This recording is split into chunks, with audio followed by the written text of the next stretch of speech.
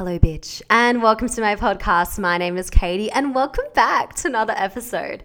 Now, what we're talking about today is toxic friendships, because toxic relationships just don't apply to romantic partners.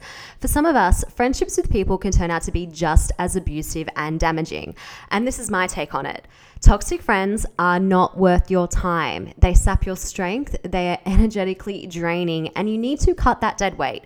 Drop them. And I mean, don't burn bridges, that's not what I'm saying, but know your boundaries and know your value in a friendship. Now, I've had a lot of friends in my lifetime. The issue with me is that I'm extremely extroverted, so I'm really friendly and open and trusting with anyone from the get-go. And I started working in hospitality when I was 19. I used to be a promoter at Marquee, and then I used to work at Merivale for a really long time. And being in the hospitality industry, and especially with these huge companies and having the personality that I have, I've honestly befriended hundreds of people at all different times in my life. And for me, I mean, I have zero screening process when it comes to meeting people, if you couldn't tell. I let anyone into my space because I've always thought the more the merrier, let's all just be friends. And I don't think that's a bad approach to have, but the issue that I faced in being like this is that I have put a lot of effort into people who are low quality friends. And I'm at a point in my life where I've seen a lot of toxic bitches come and go. From what I've experienced is that I've unfortunately had a lot of friends leave my life, and it was their choice. And at the time, it was heartbreaking.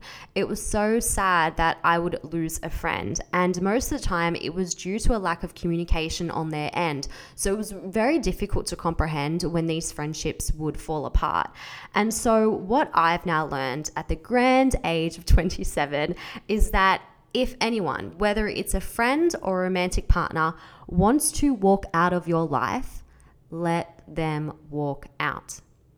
And that is the message for today's podcast. So let's get into it. So I'm going to start off by saying that having friendships is fundamental in life.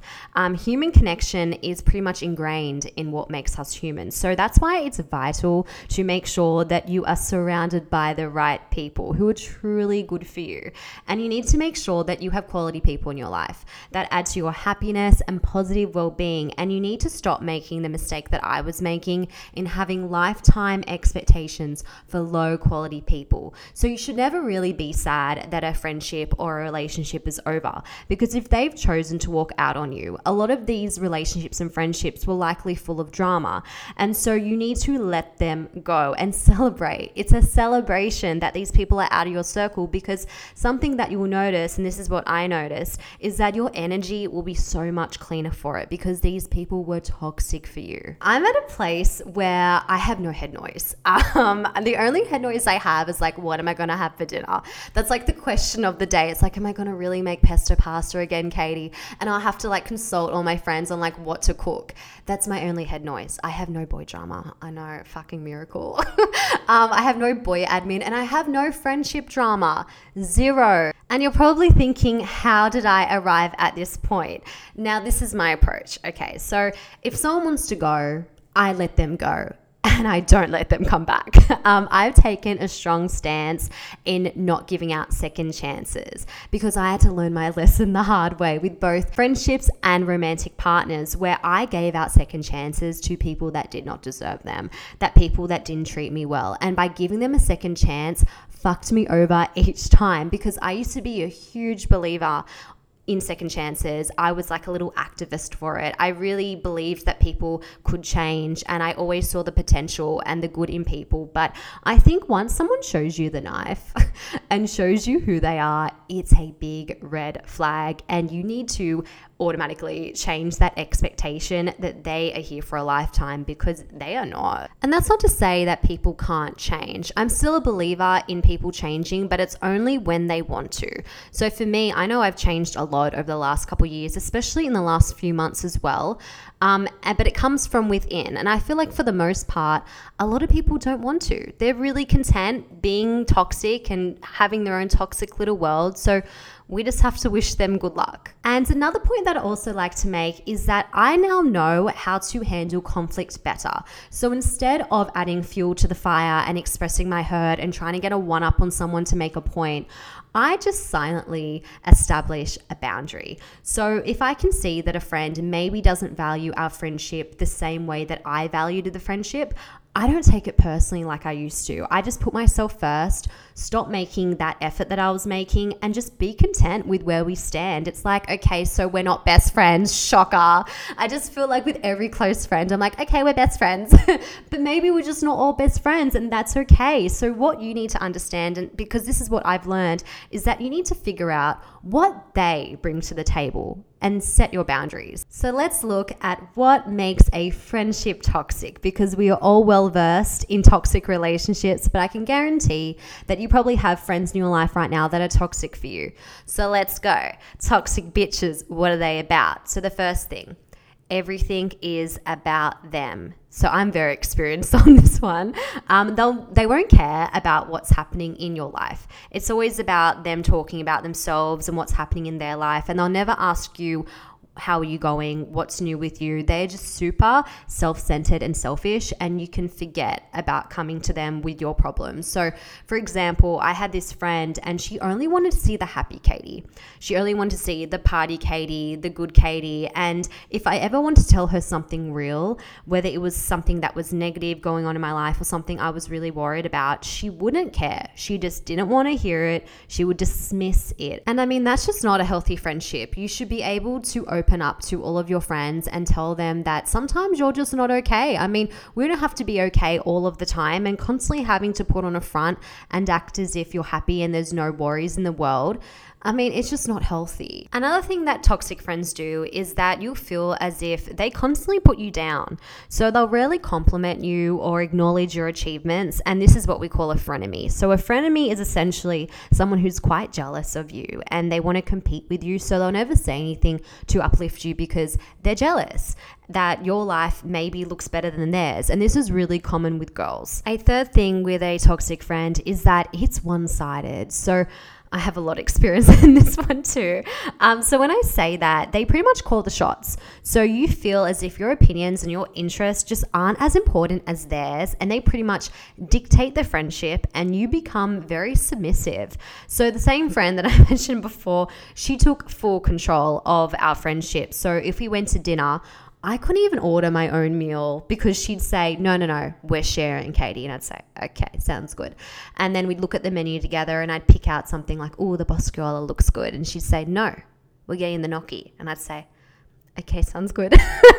So I know that sounds really basic, but even in the small details, she would control everything we did. Anywhere we went, anything that we got up to, it was just like I couldn't have my own voice, because if I wanted to do something different, it will cause a problem. So you just naturally learn to be submissive. Another toxic trait is that some friends cross your boundaries. So they may act or say things that completely overstep your boundaries and encroach on your space. And this impacts your happiness in the friendship. So this is why boundaries and putting yourself first is so important. And the last toxic trait that I'll be listing today is keeping score. So some friends hold things against you and then use it against you down the track. So it's like they hold on to a grudge and don't let it go, and they'll bring it up later and they'll say, well, remember when you did this to me? Or remember when I helped you out of this situation? You owe me. So essentially anything from the past is used against you, even though you've totally made up by this point and you've moved past it. They'll throw it in your face later. So now we are going to be getting into the epitome of story time. So we're going to be starting out with, we're going to call her Beverly. Okay, so this is the story of Beverly. Now, Beverly and I met years ago when I used to work at Marquee, and she would come in wanting free entry, free drinks. And a lot of girls did this because they naturally gravitated towards me, especially in the promoter kind of sphere. A lot of them are male and some of them are just sleazy as fuck. So a lot of girls liked coming to me as a promoter. And so Beverly and I met that way, and we instantly became friends. We hit it off from the beginning. We were both single at the time, and our friendship progressed progressed very quickly to becoming besties. And we did everything together. So we did the bay run, we went to dinner, we went to the movies, we spoke every single day, and just your typical best friend shit. And we got along because we had really similar personalities. We're both really strong-minded females and we're brutally honest. But I feel like she's just always been the more amplified version of me because I still have compassion for people. She just doesn't care if she hurts your feelings. And so the issue with Beverly is that she's extremely blunt to the point where she's just downright rude, and you never really want to be on the receiving end. So when she would insult people in public, I'd kind of laugh because it's like, oh, that's just Beverly, but I would never want to cop it myself. Beverly had zero filter. She was very critical of appearances, and also sometimes she'd be critical on you. So she would comment on how you dressed or what you liked and what you were into, your interests, your career, the boys you were into. I mean, she hated every single one of my boyfriends, hated them. She was just one of those friends where you just had to go along with anything she wanted. And she's just like, she was that bossy friend I mentioned earlier where I couldn't pick what I wanted to eat. And I'd be like, yep, sounds good, order whatever. But I mean, she just hated every single man that I was interested in. I remember my second boyfriend, she yelled at him in public at Marco Polo, dead ass, calling him a loser, telling him to sit the fuck down and that he looks like he's someone from One Direction, which I mean, at the time, I mean, maybe his haircut did. The comments she made was so insulting if you were copying it. And even with my recent ex, she fucking despised him. And I mean, she probably has a good reason because he turned out to be a full-on narcissist. I'll just tell you what happened. So Beverly and I, we traveled to Europe. So the first time I ever went to Europe in 2018, we went together. And this was when my ex-narc and I were in our very early stages of dating. We weren't official yet, but we were very interested in each other. And so when Beverly and I were in Ibiza, we checked into our hotel and we walk into the hotel and there are these balloons and flowers sitting at the kitchen table. And I go up to them and I'm like, what is all this? Is this from the hotel? I was a little bit confused and I read the card and it was from my ex-narc, who was the guy I was, seeing at the time. She went off at me. She was so pissed off that I got sent flowers and she was like, you've just ruined the trip, Katie. And I just couldn't comprehend how me being sent flowers could ever be my fault. I didn't send them to myself, and it pissed her off because she felt that it meant that I was no longer single and it ruined the trip for us. I remember at the time I felt so sad because I was totally robbed of this moment, this happy moment, because it's such a big gesture to actually get flowers sent overseas and have that surprise in a hotel room. But she just wasn't happy for me. So I felt really robbed. I felt not supported. And instead, she was really pissed off at me. She said she didn't want the flowers in the room. She wanted to throw them in the bin and I had to get them out of her way, basically. So it was really sad. I couldn't display them. I remember I put them in water and I put them on the floor of the corner of the lounge room and I took a photo of them and I just felt so sad I couldn't put them on display because you want to be excited about it and you want your friend to get excited with you, but she just fucking hated it. The friendship with Beverly was also extremely one-sided. So I remember I was always the one picking her up and driving her, and heaven forbid if I ever asked her to return the favor and be designated driver at least once. She was so incredibly bossy. I remember I always felt so submissive in the friendship and I couldn't really speak up, and she would always tell me what to do, where to go, and if I wanted to do something, we would always end up doing what she wanted to do instead. And so she would message me and she'd be like, okay, we're going to the beach today. And then she would choose the beach location, which would be an hour drive away. And she'd be like, see you at my house at 8. I'd be like, fuck. So my friendship with Beverly was never healthy. We were friends at first for about a year, and then we had a fight over my second boyfriend, the one she yelled at Marco Polo. And she basically said if I dated him, I couldn't be her friend. So she gave me this ultimatum where I had to choose her or this guy that I was into. And I said to her, I said, you can't put ultimatums on friends. That's bullshit. And it shouldn't really matter who I date. You should just be supportive. So I stood up for myself at that point. And then she cut me off after that. So because I said you can't put ultimatums on friends, she didn't want to be my friend. And it wasn't until me and this guy broke up after about 3 years, she then came back into my life and she wanted to be my friend again. And she's like, I knew, Katie, we couldn't work on our friendship as long as he was in the picture, but now he's no longer here, so we can be friends again. And I was like, rightio. So then the second time round, this is pretty much how our friendship played out. So when we became friends again, we quickly became best friends. And she was like, let's go to Europe. And I was a bit hesitant because I knew that we hadn't been friends for that long, but I had known her for years. And I was like, cool, sounds good, let's go. Now I'm going to get into a gem of a story with Beverly. This is pretty much the highlight because it really shows the toxic nature of the friendship. So her and I traveled to Europe. We went to Ibiza. So this just tells you what type of girl she is. So she only wanted to buy one drink when we'd go out, one glass of wine. It was insane to me because she would want to try to get on tables and find guys to buy her drinks. And I'm not going to lie and say that I'm a saint. I've been on plenty of tables in my lifetime. I mean, I worked at Marquee for 5 years. Do you think I ever bought a drink there? No.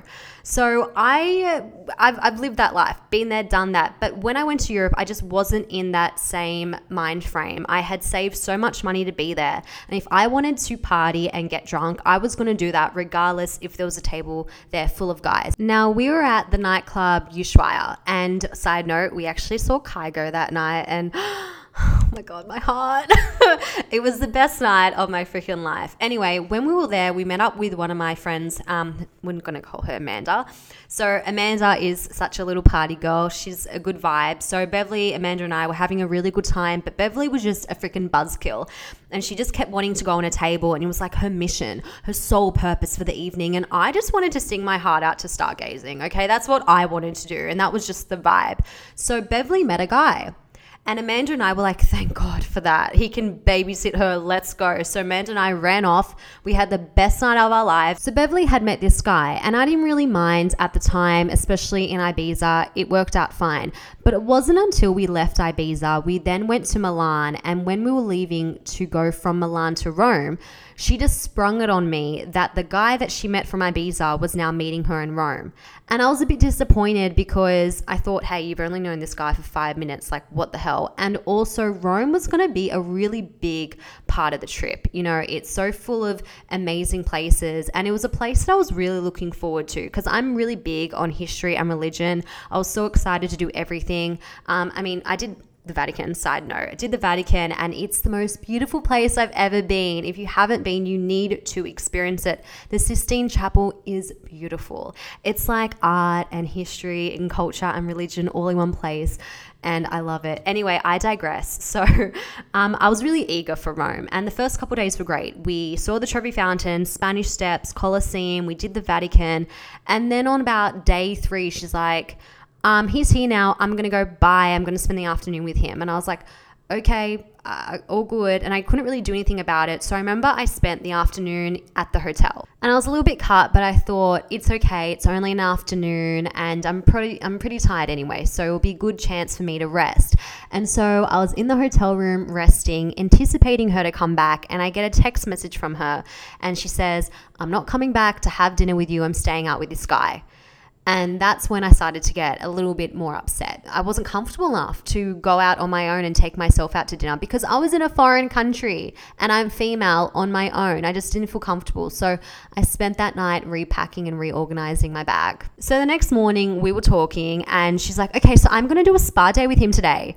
And I was like, what the fuck? Like, what, bitch? Are you kidding? You're leaving me again? And I was getting really pissed off at this point because she was ditching me again for this guy that she had never met before, that she likely would never see again. And she's ruining our friendship over this guy. And I said to her, no, we've got plans today. Weren't we going to do Palatine Hill and Roman Forum? And she was like, no, I don't want to do those things. I'd much rather do a spa day. You can do those things though. And so I thought, look, I'm not going to spend the same day that I did yesterday in not doing anything. I want to see these places. I'll just do it on my own. So I ventured out on my own, being very independent-minded, pushing myself out of my comfort zone with my little backpack on. I was following Google Maps, and I spent the whole day doing everything on my own. So I did Roman Forum first. I took so many photos. I was Instagramming, and then I did Palatine Hill, which is such a big freaking place. And I remember I had this determination to go to this spot, which had a really breathtaking view of the Colosseum. So when I got there, I was so happy. And then all of a sudden, a thunderstorm came out of fucking nowhere. It was bucketing down. I remember when it first started raining, I quickly ran under these really big trees, and then the rain just got heavier and heavier and heavier, and it started to come through the trees. So I'm like, oh my God, shit, I have to go find shelter somewhere. And I saw this bathroom really far away, and I just like bolted to this bathroom, and I open up this door, and there's just 12 people standing in there. And we're all just looking at each other, and I'm like, hey, what's up? And I felt so claustrophobic in there. It was so humid inside this bathroom, and I was there for almost an hour, and the rain was just not stopping. And then it started to slow down a little bit, and someone had opened up the bathroom door, and I saw the rain outside, and it didn't look that bad. And I thought, I'm going to make a run for it. Okay, I'm going to do this. So I just started to run. I was running down this really big dirt hill, and I had sandals on, by the way, and my feet were so wet and slippery and dirty, and I'm just like freaking out. You know when you have this anxiety when your feet are slipping in your sandals and you just don't want to break your sandals and like fall over? Well, that's what I was dealing with while I was running through the rain. So I'm running down this really big hill, running down all of Palatine, the whole area, and then I'm trying to find this exit, and it's raining all over me. I can't even explain the rain. It was torrential. And so I see these people huddling nearby one of the exits, and they're just all cramped underneath this thin little archway together. And there's this security guard, and I said, hey, where's the taxis? And they're like, okay, so if you want the taxis, you have to go outside of here, around the corner, on the right, up the road. And I'm like, oh my God, no, like the hotel's probably a lot closer. I decided that I was just going to walk back to the hotel room, and I was completely drenched at this point. I remember my hair was soaking wet, my clothes were so heavy on me, and all I wanted to do was have a shower. So I got back to the hotel. I was feeling and looking like a drowned rat, and I was really fucking pissed off at this point. So I go up to the room. Beverly's just sitting on the bed with her freaking freshly blow-dried hair, and I just like bullseyed straight to the bathroom, and I just went and had a shower. So when I got out of the shower, Beverly was gone. She sent me a message, and she had said, I'm going out with the guy for dinner. And I just thought, she's left me again. Like, this is insane. So I just had to pick myself back up, not feel sorry for myself, and just be determined to still have this solo day. So I remember I was FaceTiming my ex-narc. He told me to go to this Italian restaurant, and it was actually really good. And then I was also FaceTiming my sister, and she was like, Katie, you need to get over it. You can't be angry about it, because if you spend your time with her angry, you're going to have a horrible trip.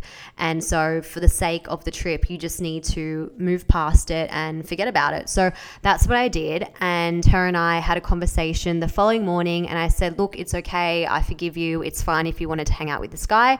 And she's like, well, his friend is now in Rome tonight. We can all go out to dinner and have a double date. So I went along with the double date. I hated every second of it, but her and I were all okay. But it wasn't until we got to Mykonos that all she wanted to do was meet up with another guy. And this guy was her sugar daddy. So I know, the friends I attract. So she just wanted to meet up with this guy and hang out at his hotel pool, because he would be the one picking up the bill for her drinks and her food. And I just didn't get it. I mean, we were in Mykonos. There are so many day clubs where there's such a good atmosphere. There's good music. You can get nice cocktails. I didn't want to spend all of my days hanging out with some old man at his pool. I didn't want to do that. So I decided that I was going to venture out on my own without her. So I was messaging this guy. Okay, so this is another story. And oh my God, my trip in Mykonos, it's just crazy. So I was messaging this guy who I knew from Sydney, and he was finishing up his part of the trip at Mykonos, and I was just kind of starting. So we decided to meet up, and he was the type of guy who kind of had the same level as party as me. So he was just wanting to have a good time, and so was I. So we met up, we went to Cavo, and look, it was good at first, but he just kept hitting on me, and it was aggressively hitting on me. He kept trying to dance on me, grind on my back, keep pulling me towards his face. Like, it was so obvious how interested he was in me, but I didn't feel the same. I mean, I liked my ex-narc at the time. I just didn't want to get with this guy. So I remember we were walking through the crowd. He was always holding my hand.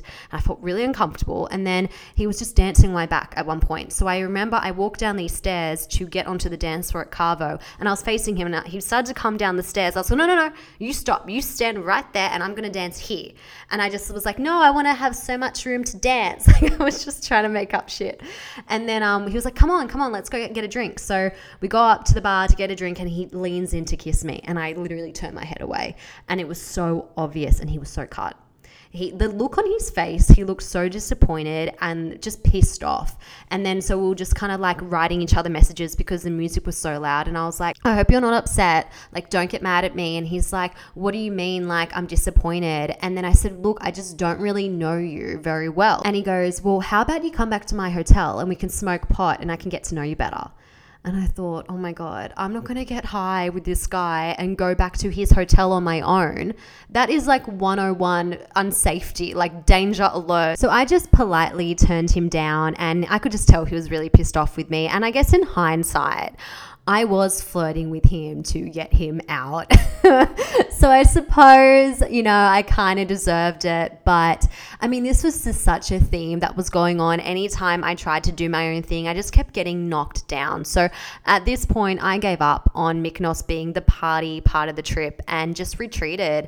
I spent the rest of Mykonos third wheeling with Beverly and her sugar daddy, and it was pretty shit. And look, I've been to Europe twice now, and we both know, we all know how the other time went with my ex-narc. So I'm hoping the third time is the charm and I'll be able to report a really nice Europe story one day. So when Beverly and I got back to Sydney from our Europe trip, she hit me up for $100 one night, and I had owed her some money from the quad bike hire. And so I said, yep, all good, I'll transfer it. Now I forgot. Okay, I forgot to transfer the $100. So the next morning she hits me up and she's like, hey, where's my money? And I said, oh, I'm so sorry, I'll transfer it right now. And I transferred it and I sent her a screenshot, and she's like, I shouldn't have to ask you more than once, Katie.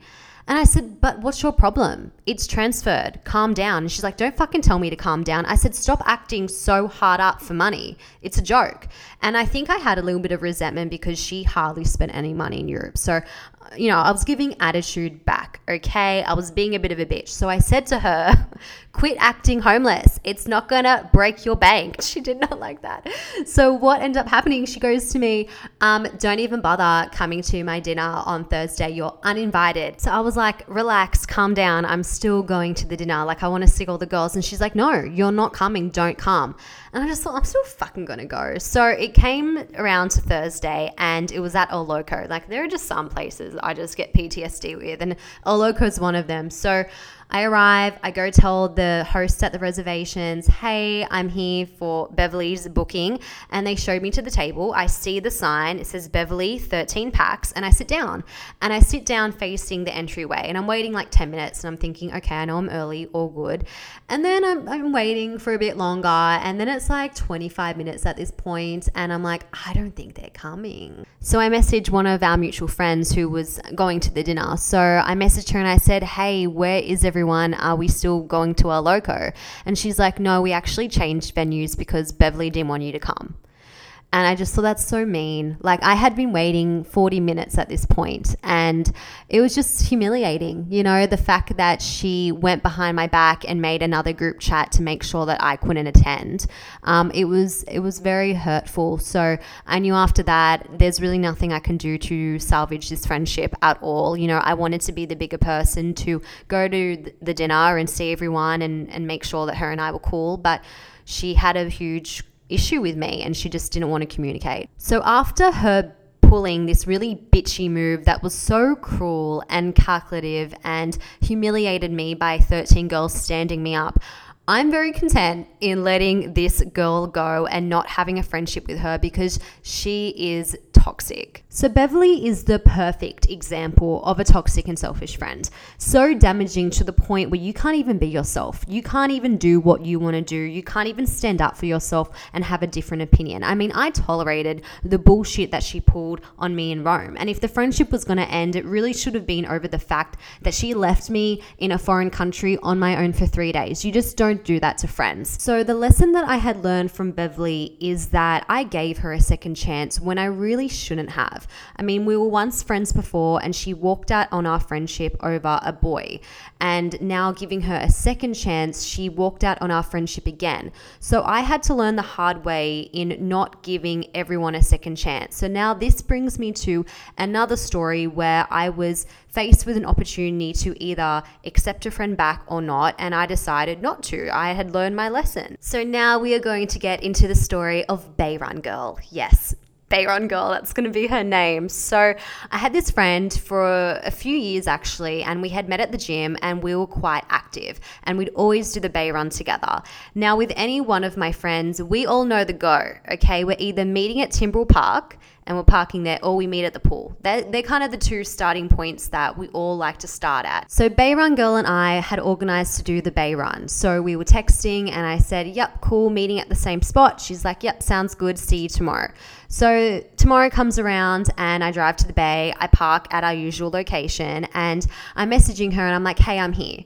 And she's like, cool, I'm on my way. So 20 minutes goes by. And I'm like, where is she? So I'm messaging her. I'm like, where are you? And she's like, well, I'm actually walking from my house. Now, backstory, she moved to Rozelle, which is one of the neighboring suburbs where the bay goes through, because the bay is such a long walk. It does go through Rozelle. So she said she's walking from her house. And so I'm there waiting and I'm like, okay, I don't know from what direction she's going from. I couldn't really understand. So I messaged her and I said, maps me your location. And she wasn't messaging back. So I call her and I'm like, hey, where are you? And she's like, oh, I'm on the bay right now. I'm walking past a soccer field. So I'm like, which one? Because there's a few. And she's like, oh, I don't know which one. And I'm like, okay, is it the one near that outdoor gym, like up the hill towards the pool? And she's like, no. So while I was on the phone to her, I'm like, drop me your pin, like drop me a pin and I can see where you are and I can drive to you. And she's like, no, it's fine. And like, I'm on the bay. I'm like, just send me your location so I know where you are and I can help you out. And she's like, I don't know how. I don't know how to send you my location. I'm like, well, I've sent you my location. So have a look on the map and then you can tell me where you are. And she's like, I can't see it. And oh my God, it was so frustrating. Like if you're not frustrated and you think this whole thing is dumb, imagine living through it. This was so annoying. So I'm on the phone to her. She hangs up. She's like, I'll see you soon. Like, I'll see you soon. So it's now been 40 minutes. And now the Bay Run isn't a long walk. So by this point, I mean, we could have already been like having breakfast, you know what I mean? Getting freaking acai at Fruitologist. But I'm there waiting. I get out of the car and I'm trying to like look for her. And she's like, just start walking, Katie. So she's messaging me. She's like, just start the walk. We'll see each other at some point. And I'm like, but what if we're walking the same way? I'm not going to bump into you. So she's like, okay, I can see the Drummoyne Rowing Club. I'm like, so can I. Like, it was so dumb. So I started to lose my patience. I mean, I had kept my cool for like 40 minutes and it just wasn't happening. I didn't see her. So I was writing messages like, this is annoying. This is frustrating. I wish you told me that you were walking from your house because we would have started together. The whole point of doing the walk was to actually catch up and walk together, not to both be on the bed and texting. And so she's like, well, you don't need to speak to me like that. And I'm like, I just wish you told me that you were walking from your house. It was just a miscommunication, but on your end. And she's like, I'm not going to have you tell me what I'm supposed to do and what I'm not supposed to do. And I'm like, I'm just saying it's easier if you told me where you're coming from, because I would have driven to your house and we could have walked together. And she just wasn't understanding what I was saying. And she was so offended by my messages. And I was just trying to communicate like an adult, but it wasn't translating to her. So she was like, well, fuck it. I'm going to go home then. And I just thought, maybe she's not even fucking here, hey? Like, I don't even know. So I'm like, that's fine. All good. And I just finished the walk on my own. And I never saw her. So we didn't speak again after that. Our friendship ended over something so stupid. And I remember she was also dating a guy at the time. And so I think she didn't really have a problem dropping friends. And the only reason why I have this logic is because she recently messaged me on Facebook a few months ago. And I mean, I defriended her like 2 years ago. So she went out of her way to message me and she writes, hey, long time, no speak. And so when I got that message, I stalked her on Instagram. I wanted to see if she was still with her boyfriend, and she wasn't. So after seeing that this girl was no longer with her boyfriend, I could see the situation very clearly. This was a girl who was going through a breakup and was trying to cling on to any possible friend as life support. And I mean, I had seen what type of friend she was 2-3 years ago when she threw away our friendship over something very dumb. I mean, I sent her messages after that day to reconcile, and they were never responded to. I saw that she doesn't value me as a friend. And so by getting that message from her, I was just not in a position to be used. So I didn't respond. And I feel so confident and happy with my decision in not responding to her. So why should I give her a second chance when she didn't really care enough to message me back and reconcile the friendship 3 years ago? So learning from Beverly, I now know not to give out second chances to just anyone. It has to be for a good reason. And maybe if this girl had a more of a heartfelt message and actually was upfront about why she was messaging me and actually needed my help, I would have been there for her. But the whole thing just screamed user, and I was smarter this time. And I feel like when it comes to people that walk out of your life, you truly need to shut that door behind them, because there's really no room for that drama and for that toxicity. This girl 100% would have probably ended the friendship again at some point because she never valued me as a friend in the first place, just like Beverly. So moving on to our next story, now we'll be talking about Megan. So Megan and my friendship started the exact same way as Beverly. So we met at Marquee and instantly became best friends. She wasn't as toxic as Beverly, but she was a massive fucking user. So I used to get drink cards all the time as a promoter, and I'll just give them out to all my friends. Sometimes I drink and sometimes I wouldn't. Now with Megan, anytime I was out with her at Marquee, she never wanted to pay for a drink. She'd always ask my drink cards, or she would want to be on the table, which was fine. And I remember there was one night in particular where I wasn't drinking and I was just there to get everyone in, express entry without paying. And so when I was leaving, I was just saying goodbye to everyone, and she comes up to me and she just puts her hand out, and I'm like, yeah. And she's like, can I have them? Like, no please, no thank you, no manners, just putting her hand out like it's expected for me to give her all of my drink cards because I'm leaving, which, I mean, fair enough, I'm not using them, but just like have some respect to ask me. And I know that a lot of us have friends like this, where your friendship with them is more of a purpose and it's for their agenda, and that they don't really care about you as a friend. They just want to use you. And I know so many girls who have worked in retail and at Mecca where so many people assume that they can use you and that their staff benefits just automatically apply to them, and that they can use it for their friends and their family and their friends of friends. And the reason why these type of friendships are toxic is because people are befriending you in a malice way, because their sole purpose is to just use you without any genuine appreciation for your friendship. So my advice to people in these positions where you get access to staff benefits and free drinks or 50% off Mecca, whatever it may be, don't let people cross that line. It's simple, because these people don't care about you. They just want to saddle up as your mate temporarily, and you actually get hurt in the process because you're investing into people that don't really have good intentions for your friendship. And so this was pretty much the situation with Megan. So back to Megan. Now, the point at which I started to see how toxic of a friend she was when I was actually saving up to go to America, and she had messaged me saying, hey, we're going out to the island this weekend. You're coming. We're getting a table. And I said, look, I really want to come. I'm really keen, but I just don't have $300 to $400 to spend on bottle service. And she's like, yeah, that's fine. Get a ticket. And I was like, yeah, I'll get a ticket. And then she goes, but that means you can't sit on a table though. And I said, what do you mean? I just won't drink your alcohol if that's what you're worried about. And she's like, well, no, people have paid for those seats, Katie. That's rude. You can't sit on our table. You're going to have to stand at the bar. And she was dead serious. And I thought, after all of these years of giving you free entry, walking you in so you never have to wait in line, constantly giving you free drinks, you're going to treat me like that? Telling me to stand at the bar and I can't sit with everyone on the table? That was so rude. I would never say that to someone, because if that was me and I constantly got free stuff from my friends, I would never tell her to stand at the bar. Instead, I'd actually be like, if you're saving, don't worry. It's on us. Like, come join. We still want you to come out and have a good time. And I mean, it was just so rude to tell me that I can't sit down on a couch and I have to stand at a bar. So I just remember I told her, don't worry about it. It's all good. I just won't come.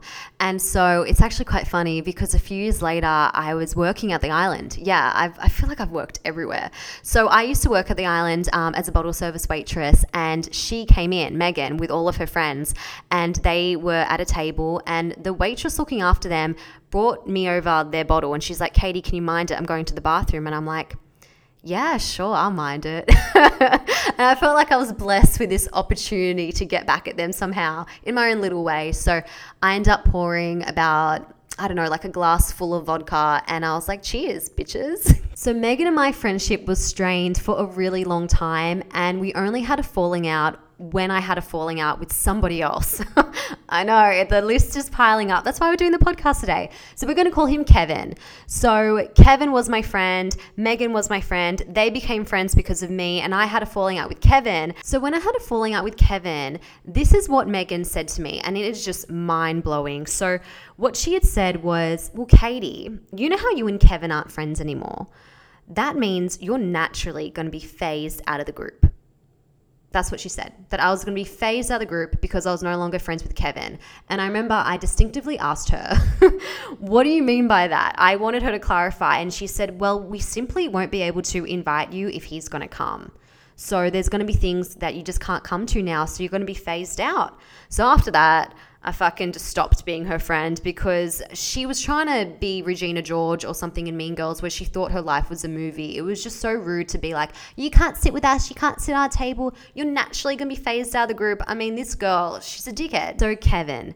Now we'll be getting into the story of Kevin. So Kevin and I met at Marquee, but he was different. He was a promoter, and we became friends because I took him under my wing. I showed him the ropes and I befriended him. And our friendship progressed really quickly when he confided in me some really personal information. So I was the first person he came out to as gay. And it was such a big thing for him. It was so deeply personal that we both cried. I mean, I was so happy for him and so supportive that I just had these tears of like love for him. And we became best friends after that. So it was a very big milestone in our friendship. So now I'm going to get into the gem of his story. So I used to crash at Kevin's apartment in the city all the time after we went out at Marquee. He had this apartment in the city. It was in Wynyard, and his parents bought it for him because his family home was out in Dural and he went to school at UTS. And so that's just what rich parents do, I guess. But the turning point in our friendship was when one night I decided to crash at his, and it was actually pre-planned. And so I messaged him. I said, is it cool that I park in your apartment complex instead of the casino? And he's like, yeah, sounds good. So when I arrived at the parking garage, I messaged him. He came downstairs and jumped in the passenger seat. So this is where the story takes off. So he clicks on this little button, right? And the roller door of the garage goes up. And so I drive in and I ask him, like, where do I go? Where do I go? I've never been in this car park before. It's really unfamiliar. So he's telling me where to go. We start driving down this ramp, okay? And I'm driving down this ramp and he's like, okay, at the end of the ramp, you need to turn left. And then I go to turn left and he's like, no, sorry, I meant right. And so as I was turning left, I almost hit like this brick wall, and I was like, oh my God, you're such an idiot. And so then I'm like, it's cool. So I was on the ramp, right? And I'm just reversing up this ramp. And then all of a sudden, this loud bang just comes out of nowhere, and we're both freaking out. We're like, what the fuck was that? I get out of the car and there was a boom gate, and it was broken, like snapped in half. And I checked the roof of my car and it was fucking fine. I was like, where did this come from? And he's like, yeah, well, you know when I click that button, every level has a boom gate, and so they automatically go up. And I was like, that's bullshit. I didn't even see it. He's like, it's fine. So then what happens is that his parents got a tax invoice to fix the boom gate from the strata, and he sent it to me. And I was like, that is such a joke. The boom gate should have stayed up because my car technically didn't leave the ramp. So my little lawyer mind was ticking away. And he's like, yeah, Katie, I totally agree. It should have stayed up. There should have been a sensor on that ramp, Katie. I said, I know. I'm like, is it cool that I just kind of dispute this and write a letter to Strata? And he's like, 100%, go for it. You have my full support. So I wrote the letter and I sent him a copy and he approved it. And then I sent it to Strata. He gave me the email address from the tax invoice. So I sent it to Strata. I got a response back from them and they said, hey, cool, thanks for your letter. We're going to be reviewing it at our next Strata meeting. And then I sent Kevin the response from them. So he was kept in the loop. And then a few weeks went by, and then all of a sudden I got this big text message from Kevin. It was such a long message that you actually had to click into it and it opened up your notes. Yeah, I don't know if you've gotten these messages before. I think I've only gotten them once or twice in my whole life, but it opened up into notes and it was this massive essay about how I'm pretty much a very shit person. Now, I don't remember the message verbatim, but basically what he said he started off the message saying, my parents got another tax invoice and they're pissed and they're really upset about how you've put them in this position, and that now I have to pay for the boom gate and I actually have to cut off you as a friend, and you have very poor character, you're not a good friend to me, and I don't want to be your friend anymore. So it came out of nowhere and I instantly responded and I said, oh my God, I'm so sorry. I didn't know that this was causing problems in the family. Like, I wish you told me, because up until this point, I thought he was on board. I didn't really know his parents weren't on board. I mean, I guess I never really asked him if his parents were okay with it, but he said he was fine with it. And so basically he just ended our friendship just in that one message, told me everything in one hit. And it was so unexpected and it was very devastating that he pretty much threw away our friendship because his parents told him to. And I mean, maybe it has to do with money. Maybe he didn't want to be cut off. I don't know. Rich people are weird. And this is what I mean by saying there was a lack of communication. There was a lack of communication from Kevin, there was a lack of communication from Bay Run Girl, and there was a lack of communication from Beverly. And so with these friendships ending and people not wanting to communicate and reconcile, and they just want to walk out of your life, these people showed me what type of friends they were and how much they valued our friendship, which was pretty much next to nothing. So I learned a really hard lesson of investing too much into these people, because when they left my life, I was fucking devastated. I was so upset that I just kept losing friends like this. And I think the lesson that I've now come to learn is that I incorrectly invested energy and effort into people that were just low quality. I mean, I was meeting them in hospitality and at bars, and I didn't really know them for that long, but I had lifetime expectations with people. And this circles back to the start of my podcast where I made the point that toxic friends are not worth your time, and you need to be more aware of what your friends are bringing to the table and stop making the mistake of investing huge efforts with people under this misconception of having them in your life for a lifetime. So the message for today's podcast is that friends come and go, and it's okay. But the lesson that I want to share from my personal experiences is to let these friends go, and then don't allow them to come back after you've seen how fast they can drop you. You need to be very cautious with the friends that you choose to surround yourself with, and you need to be very cautious on knowing your boundaries, because you don't ever want to be submissive the way I was when I was friends with Beverly, and you don't want to be treated horribly by people like Megan and Kevin, and you don't want to deal with unnecessary drama from people like Bay Run Girl. And the point of my podcast is to not encourage burning bridges. That's not the point at all. And the way I want to demonstrate that is to give you a recent example of something that happened to me. Now, I'm not going to get into the specifics and the details of this story because, I mean, I could just go on. And also, I don't really want to offend anyone in this story too, because it kind of involves a few people. But basically, I have this friend and she's kind of hanging out with this older guy, basically. Another sugar daddy situation, we can just label it as that. And so I had an issue with him, and I just don't want it to affect the friendship with her. So now the boundary that I've established is not hanging out with her while she's hanging out with him. And she knows where I stand, so we're totally fine now. But I feel like Katie a few years ago probably would have taken issue with her and would have started an argument over it. But I've just now stepped back, seen what the real problem was, which is actually him, and I'm not going to destroy a friendship because I value her as a friend. So that just means no more boat parties for me. So the main message for this podcast today is twofold. When it comes to current friendships, if there's someone who's overstepping your boundaries, or there's a certain situation that you feel is toxic, you just need to step back, reevaluate where you stand in the friendship, and just accept that you just need to set up a boundary. And for those friends who walk out on us and leave the friendship, you need to let them walk out, and you don't let them come back. We don't take people back on this podcast. We just let them go and they can deal with their own lives and their own drama. And there was this segment on Steve Harvey that I saw, and it was called the wagon analogy. And this is what he said.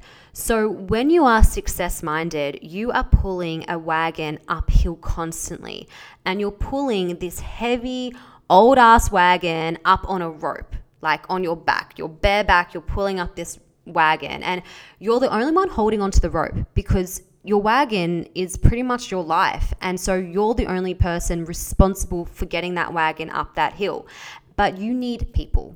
And this brings me back to what I was talking about, how human connection is so fundamental and you need to be surrounded by good people. So when you're trying to push your wagon up your hill, you need help from like-minded people. And so you need to be careful with the people that you let on your wagon. You need to make sure that the people on your wagon are doing something valuable, because you're going to meet people in your life that get on your wagon and have no value. They are on your wagon with their feet up while your like-minded people are there helping you, moving fucking rocks under the wheel. Their foot is on the ground trying to like help you get this wagon up the hill. They got their leg out trying to help you. And then you've just got some people on your wagon not helping you. They're not doing anything. They're actually holding the wagon down. And they're just there on your wagon riding it with their feet up. And so what happens is that the people who are not helping are making this pull on your rope more difficult. And that's why you need to shed this weight. And if you don't, your climb will be agonizing. And I really like that analogy. So definitely look it up on YouTube. Steve Harvey wagon analogy. He tells it a lot better than me. So it's all about surrounding yourself with the right people who are success-minded, who are like-minded, and are there to uplift you, not to drag you down, not to be toxic for you. So it's all about energy. It's all about investing in the right people who are good for you. And you need to stop investing in people who disturb our peace. So that's it for today's episode. Thank you again for listening to this one. I hope you can take some of my experiences as lessons for yourself and know how to handle your friendship conflict a little bit better moving forward, and just open your eyes. Open your eyes to assessing your value in a friendship. So thank you again, and I'll see you on the next one. Bye.